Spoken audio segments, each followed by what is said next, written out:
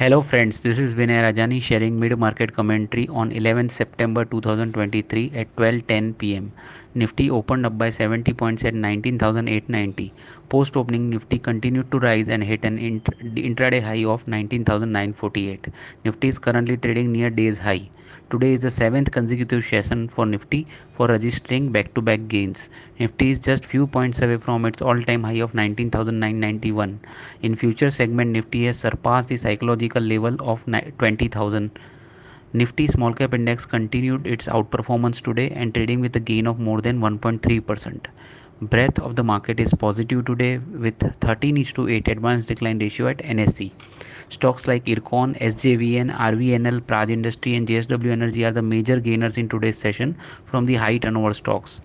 Intraday resistance for the Nifty is seen at 19,945 and 20,000, while support for the same is seen at 19,882.